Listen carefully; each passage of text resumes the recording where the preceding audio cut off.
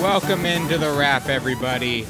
I am not Tom Mazaway. Ethan Perlman here, joined by Stephen and Ellington as Tom Mazaway and Clarence Black are off doing something. I don't know. I think Tom's They're off having fun. Yeah, I think Tom's visiting his family in New Jersey, and Clarence, I don't know where. Training, I don't know where you know. are. I think he's in D.C., living it big, getting some training in. I thought he told me he was going to Texas, D.C. Man. He's all over the map. He is. He is. It's a global man.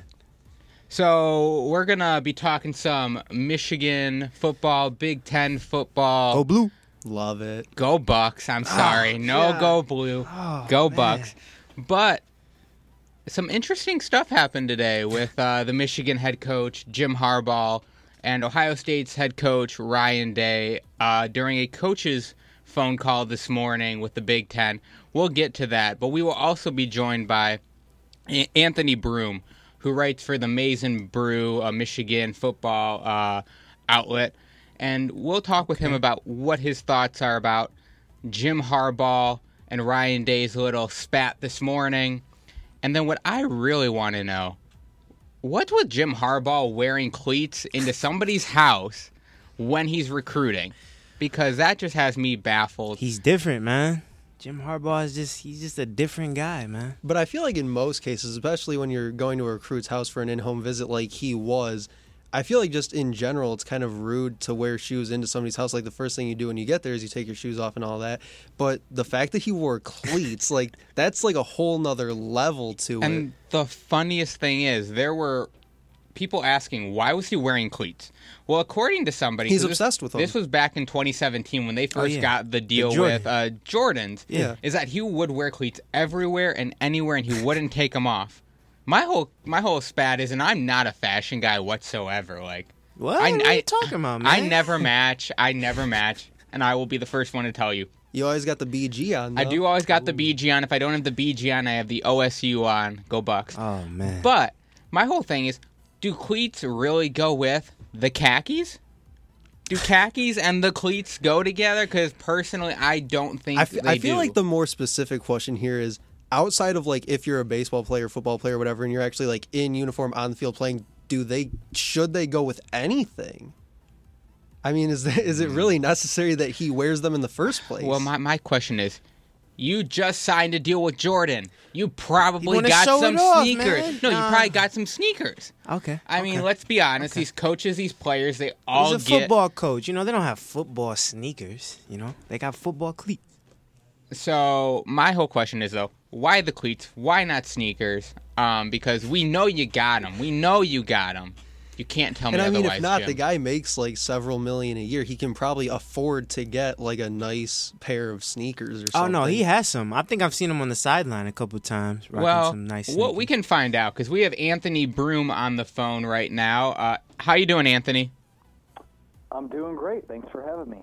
So we are actually right now talking about the story that came out a few days ago, and I actually read your article on it where the five-star offensive lineman recruit back in 2017 commented about Jim Harbaugh wearing cleats to his in-home visit and how that was kind of a turnoff for him when it came to the recruiting process. What are your thoughts on this? Well, as a homeowner myself, from that perspective, don't wear shoes in the house. Don't wear cleats in the house, especially, on hardwood floors. That's not cool. As far as the recruiting process, that's a little weird to me, especially when you see, the same stuff, in the same breath he's talking about how he didn't want to go to Alabama because Nick Saban wouldn't give him a hug. Thank you. It was just always kind of an odd recruitment anyways. So, yeah, but like when you look at Jim Harbaugh's stories from the recruiting trail, this is probably like, I don't know, maybe barely cracks the top 10 of like the weirdest things we've seen so far. Yeah, and hasn't Harbaugh in the past done sleepovers at some of these recruiters? He climbed a tree of one of the recruits in their backyard. It may have been the same situation because I don't remember which situation it was between the two, but I know for a fact Quinn Nordine was one of them. I don't know if it was both, but I remember he was involved with one of them. Well, it worked, if that's the case. I mean... Yeah, it worked. I mean, whatever you got to do, I guess. Right, he's a committed guy. So when it comes to the Michigan recruiting trail, we've seen these past few years, they have brought in a good amount of talented players, but are they lacking behind teams like Ohio State, Clemson, Alabama because they don't have the accolades right now that some of these schools do? Or why are they lacking behind these other Power 5 schools when it comes to the recruiting trail? Yeah, well, actually, it's kind of interesting. If you go back and you look through recruiting rankings, Michigan actually recruits pretty similarly ranking-wise to Clemson. And then you're talking about, and obviously what's the biggest difference there? I mean, they've had Deshaun Watson, they've had Trevor Lawrence, they've had, elite quarterbacks. To me, when you look at Michigan compared to a program like Clemson, I think that's kind of, where the biggest discrepancy has been. Alabama and Ohio State, and really even in the last couple of years, we've seen Georgia enter that conversation of, they're just kind of lapping the rest of the country when it comes to bringing in 5-star guys, bringing in those high 4-star guys who are like on the fringe of being 5 stars. So I think with Michigan, obviously a lot of it has to do with what the pecking order is in their own conference. I mean, Ohio State is king right now, and they've continued to reign supreme. They've kind of even strengthened their grip probably a little bit more on the Big Ten in the last couple of years. So the fact of the matter is it comes down to, what if you're a program like Michigan, how do you're going to typically recruit somewhere in the top 5 to 10 nationally, but to really kick things into high gear and recruit like one of these nationally elite programs, you have to win bigger games, and they haven't won enough of those games. I mean, the numbers are what they are. It's not ragging on anyone. It's not moving the goalposts on what the expectations are. The road record against ranked teams and the record against top 10 teams kind of speaks for itself. And, if you want to swing some of these recruiting battles where you're fighting with Ohio State or fighting with Alabama or Clemson or Georgia, whoever it is, it's just a matter of breaking through at some point. We are joined by Anthony Broom of Mason Brew, Ethan, Steven, and Ellington in the studio. There was another battle today between Ohio State and Michigan, and today it came on the Big Ten coach's phone call when Jim Harbaugh accuses Ryan Day and the Ohio State coaching staff of holding workouts on the field, instruction on the field, which right now would be violation of NCAA rules. What is your take on how this all transpired in this phone call this morning? Because I find it very interesting, and I did like Ryan Day's response of, let me worry about my team, you worry about yours, because I thought it was kind of an odd way for Harbaugh to bring this up.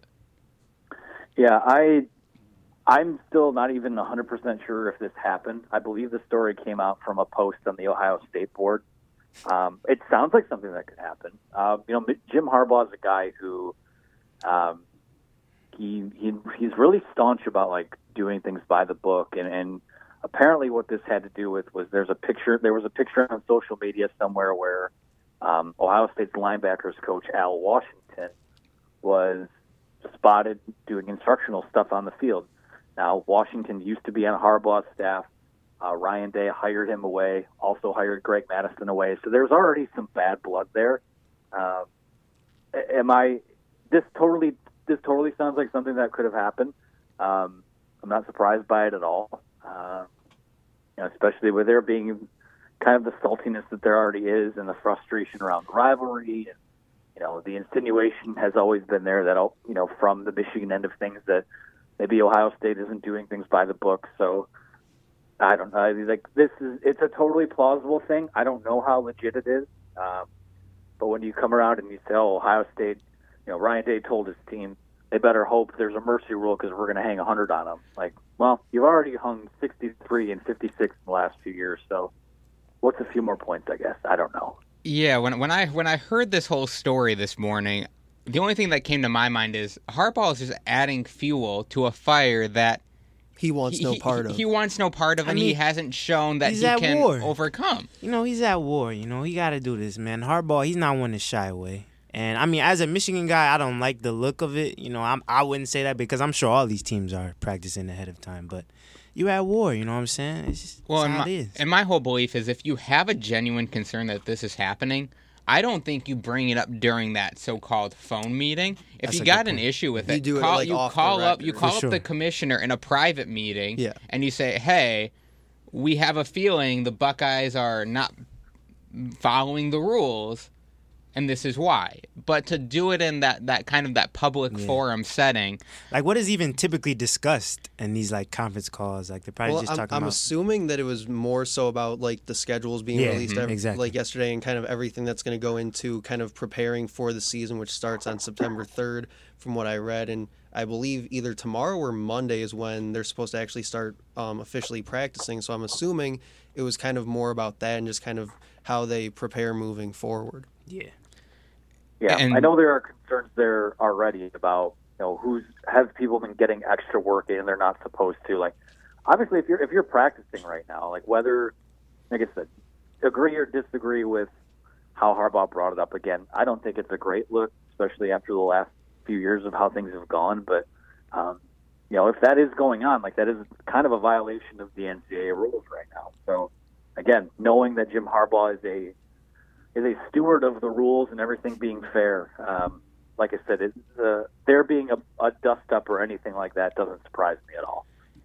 and then the biggest thing for me, for Michigan, because I'm looking at their 2020 schedule, and the one thing that's always kind of been a miss for me since Harbaugh's been there is he's never had really a true talented quarterback. Now you got McCaffrey and Milton this year, I think, vying for that starting job. Yep. I'm hoping that one of these guys is that legit Big Ten starting quarterback that is worthy of being a starter at Michigan. Shea Patterson was not worthy of being the starter at Michigan.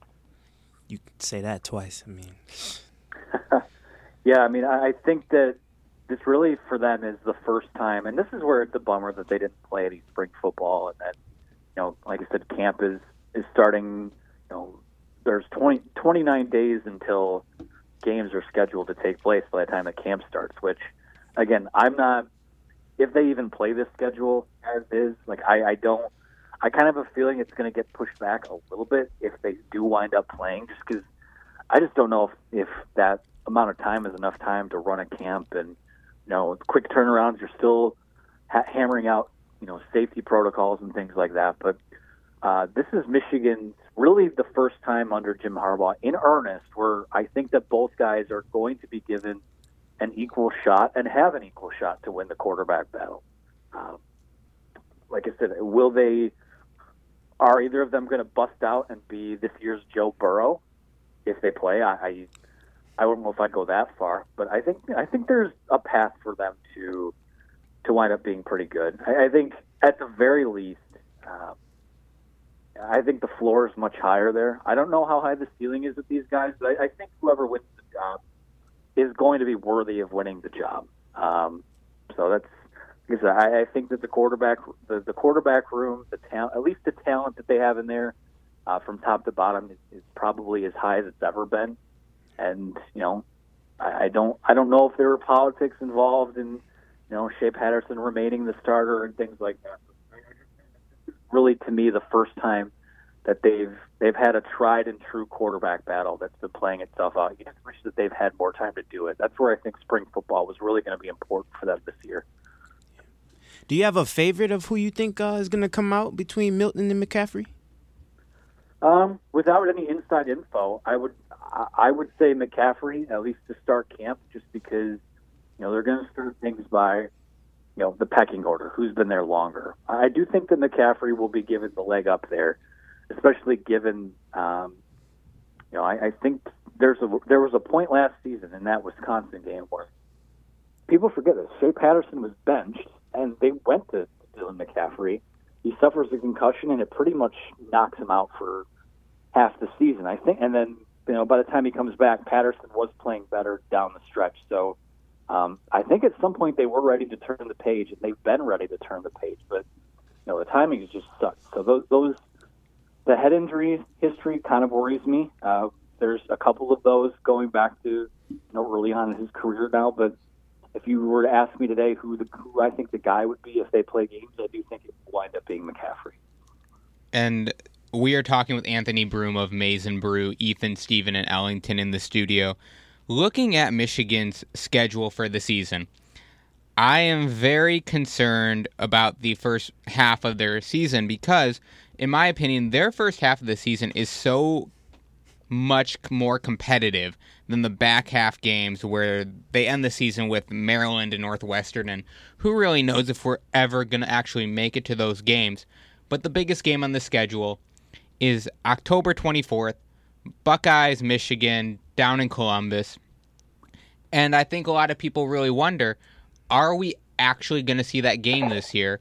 And was that game moved to the middle of the schedule so that there was more of a possibility of that game happening?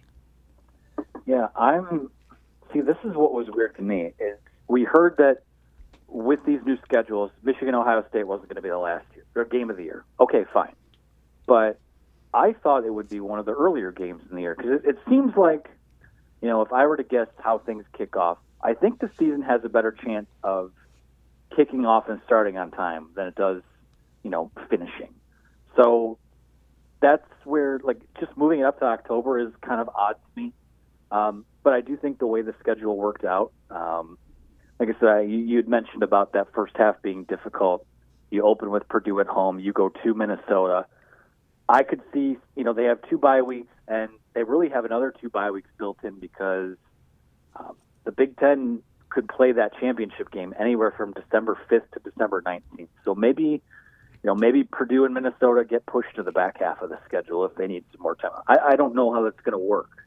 I don't really know what the pecking order is going to look like because we're starting to see, Rashad Bateman at Minnesota opted out of the season earlier this year. He's a guy who might be a first-round pick at wide receiver.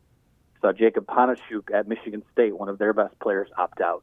Micah Parsons, who's another immensely talented player at Penn State, just opted out before we got on the call here. So who's to say, we're talking Michigan, Ohio State, and things like that. What if Justin Fields, a guy who might be a top 5 pick at quarterback, decides, what, I'm going to opt out. I don't feel safe this year. I'm just going to prepare for the draft. So I really do think when you look at the schedule is great. We have a schedule. We know at least tentatively what things might look like. But I don't know if we'll truly know what the outlook is until we find out, who some of these guys, because they're going to be more opt-outs. I think there's going to be a lot more opt-outs. So personally, hard to tell. Personally, as an Ohio State fan, as much as it would hurt me to see Justin Fields opt out, I would completely get it. And I would actually be very curious to see these 2 incoming freshmen battle it out for the starting job because they both got tremendous talent. But it would hurt if Fields decided to opt out, but I would completely get it. He's a top 5 pick in the draft next year. For sure. The only positive he might get from playing the season would be to prove he is better than Trevor Lawrence and possibly be that number 1 quarterback selected. But that's all he has to gain is that status of can I be the number 1 quarterback selected. Yeah, I would agree with that. And like I said, it's going to be such a weird year anyways where, you talk about how, whoever wins Michigan's starting quarterback battle, it's probably, whoever wins it has multiple years of eligibility remaining. So it doesn't only affect this season, it probably affects next year too. Like in a case like you just laid out with Ohio State, if Fields isn't there, you have guys battling it out for the job, and then they're getting game reps this year. Maybe that affects the trajectory of next year too. So it's one of those things where I think that when you look at team expectations, fan expectations, I think people will temper those and take any football we get because anything we do get is gravy, assuming it's safe. I think it'd be a lot easier for fans to kind of step back and take the season for what it is, whatever happens. Because it's going to be a weird year if it does go through as they've kind of planned it right now. So it might just be kind of it'll be a season that matters, but it might be more of like an exhibition type thing than you'd ever seen before in a season like this, especially if, we're seeing prospects drop out all over the place. And it's really going to be about a lot of these programs just getting game reps for those other guys. So, yeah, it's going to be wild if it winds up going down like that. And My last question for you, Anthony, is because I just saw this article a little while ago. It had to do with Penn State saying that they are not going to have any fans in the stands for any game this year. And we always know that when they have their whiteout games and they have their, their games where they get, sold out arena, it's loud as heck. We're going to see a lot of stadiums with no fans or maybe 10 to 15% capacity. We're really going to finally, I think, see how much the fans in that stadium and the noise actually impact a game. What are your thoughts on this? Oh, without question. I mean, I've been on the field at Ohio State before and after. Like, you go to a place like that, that's the line. You're going to the Lions' Den. Penn State, another place like that. Iowa night games at home are crazy there. So, home field advantage is more of a factor in college football than I think pretty much any other sport. So the fact that, I mean, there's still the mental stuff for the traveling teams in terms of you have to travel and you have to get there and you're playing in a different venue, but it's going to be more like a neutral field than it's ever been. So that's, like I said, I'd be surprised if there were fans in the stands at all if they do play. But yeah, I think you might see some more chalk this year just across college football and a lot less of those maybe upsets here and there. And something that Steven had sent to me earlier today had to do with the Big Ten players forming a union, not a union, but a unity type deal. As a group, yeah. Would you like to share that, Steven? Yeah, so yesterday after they announced the release of the Big Ten schedules, the Big Ten players unity group that they started, which was originally centered around kind of the racial injustice and just injustices in general for college athletes and kind of combating that, they kind of morphed it yesterday and kind of expanded that into this whole thing with the COVID schedule being released and kind of their statement on it and their kind of position on it and their kind of demands that they want to see met with that as they move forward into training camp and into the season in September. And the group was actually started about a month or so ago by Michigan defensive back Hunter Reynolds and former Michigan defensive back who's now currently with Minnesota, Ben St. Juste. They started this together. And it's actually kind of similar to the one that the Pac-12 players started about a month or so ago as well, around the same time as that. But really, I thought the statement was very interesting by them, and there was a lot of really good points that they brought up in it, and I'm going to try and pull it up here in just a second. But basically, it was like, we will play, but we want to make sure that we're being taken care of and the right precautions and things are being put in place for us to be able to perform at the highest level like we're being expected to do. So here's some things that were kind of highlighted in their statement that they made. It says that while we appreciate the Big Ten's recently announced plan for the upcoming season, we believe that the conference proposal falls short in certain areas. We are deeply disappointed by the lack of leadership demonstrated by the NCAA with respect to player safety during the COVID-19 pandemic. And then it says, we feel compelled to state our concerns in this public forum to ensure that we are taken seriously as we call for clarity, commitment, and action. We are united in our commitment to secure the well-being of all college athletes. So I think this is actually a really interesting thing, and I'm interested to see what they do with it and kind of how they work with the conference and the different universities individually to kind of come together on this and see kind of where it leads us going into the season. Anthony, what are your thoughts? Yeah, I think when you look at that proposal, like I said, one of the more interesting things to me about this entire year, pandemic aside, has been, college athletes realizing that they have a voice and the power that their voice carries. And, when you look at, that's not just with the COVID and the safety protocols, that goes to, some of the social justice stuff from earlier in the summer and being stewards of change in their communities and on their campus. You look over that list of proposals, and we did something on it. I don't think anything they're asking is unreasonable. They just want to be safe. They want guarantees where, I saw there was some outcry about them asking for free Big Ten network for their families. I don't even think that's an unreasonable ask, because your families were coming to your games and now they can't come to your games and you just want to be able to watch them. I don't think that's so outlandish to ask for. So, like I said, I think it's a smart group of guys. I think that it's backed by over 1,000 Big Ten athletes from. I don't think it's just football, but if you look at all the protocols that they're asking for, none of it's unreasonable, and some of it might not be entirely feasible. If that's the case, you really have to sit back and ask yourself as an administrator, like, if we can't provide this, how can we power through and play a season? So, like I said, I think I'd wish it wasn't still a talking point 29 days away from kickoff, because it seems like we should be further along here. But it's good to see that the students are taking steps to make sure that if they play this year, that they know that their conference has their backs and isn't just using them for revenue. So, well, I want to thank you for joining us, Anthony. It was a pleasure having you on. We look forward to talking to you again sometime soon. Of course, anytime. Thank you. For Stephen Ellington and myself, this has been The Wrap.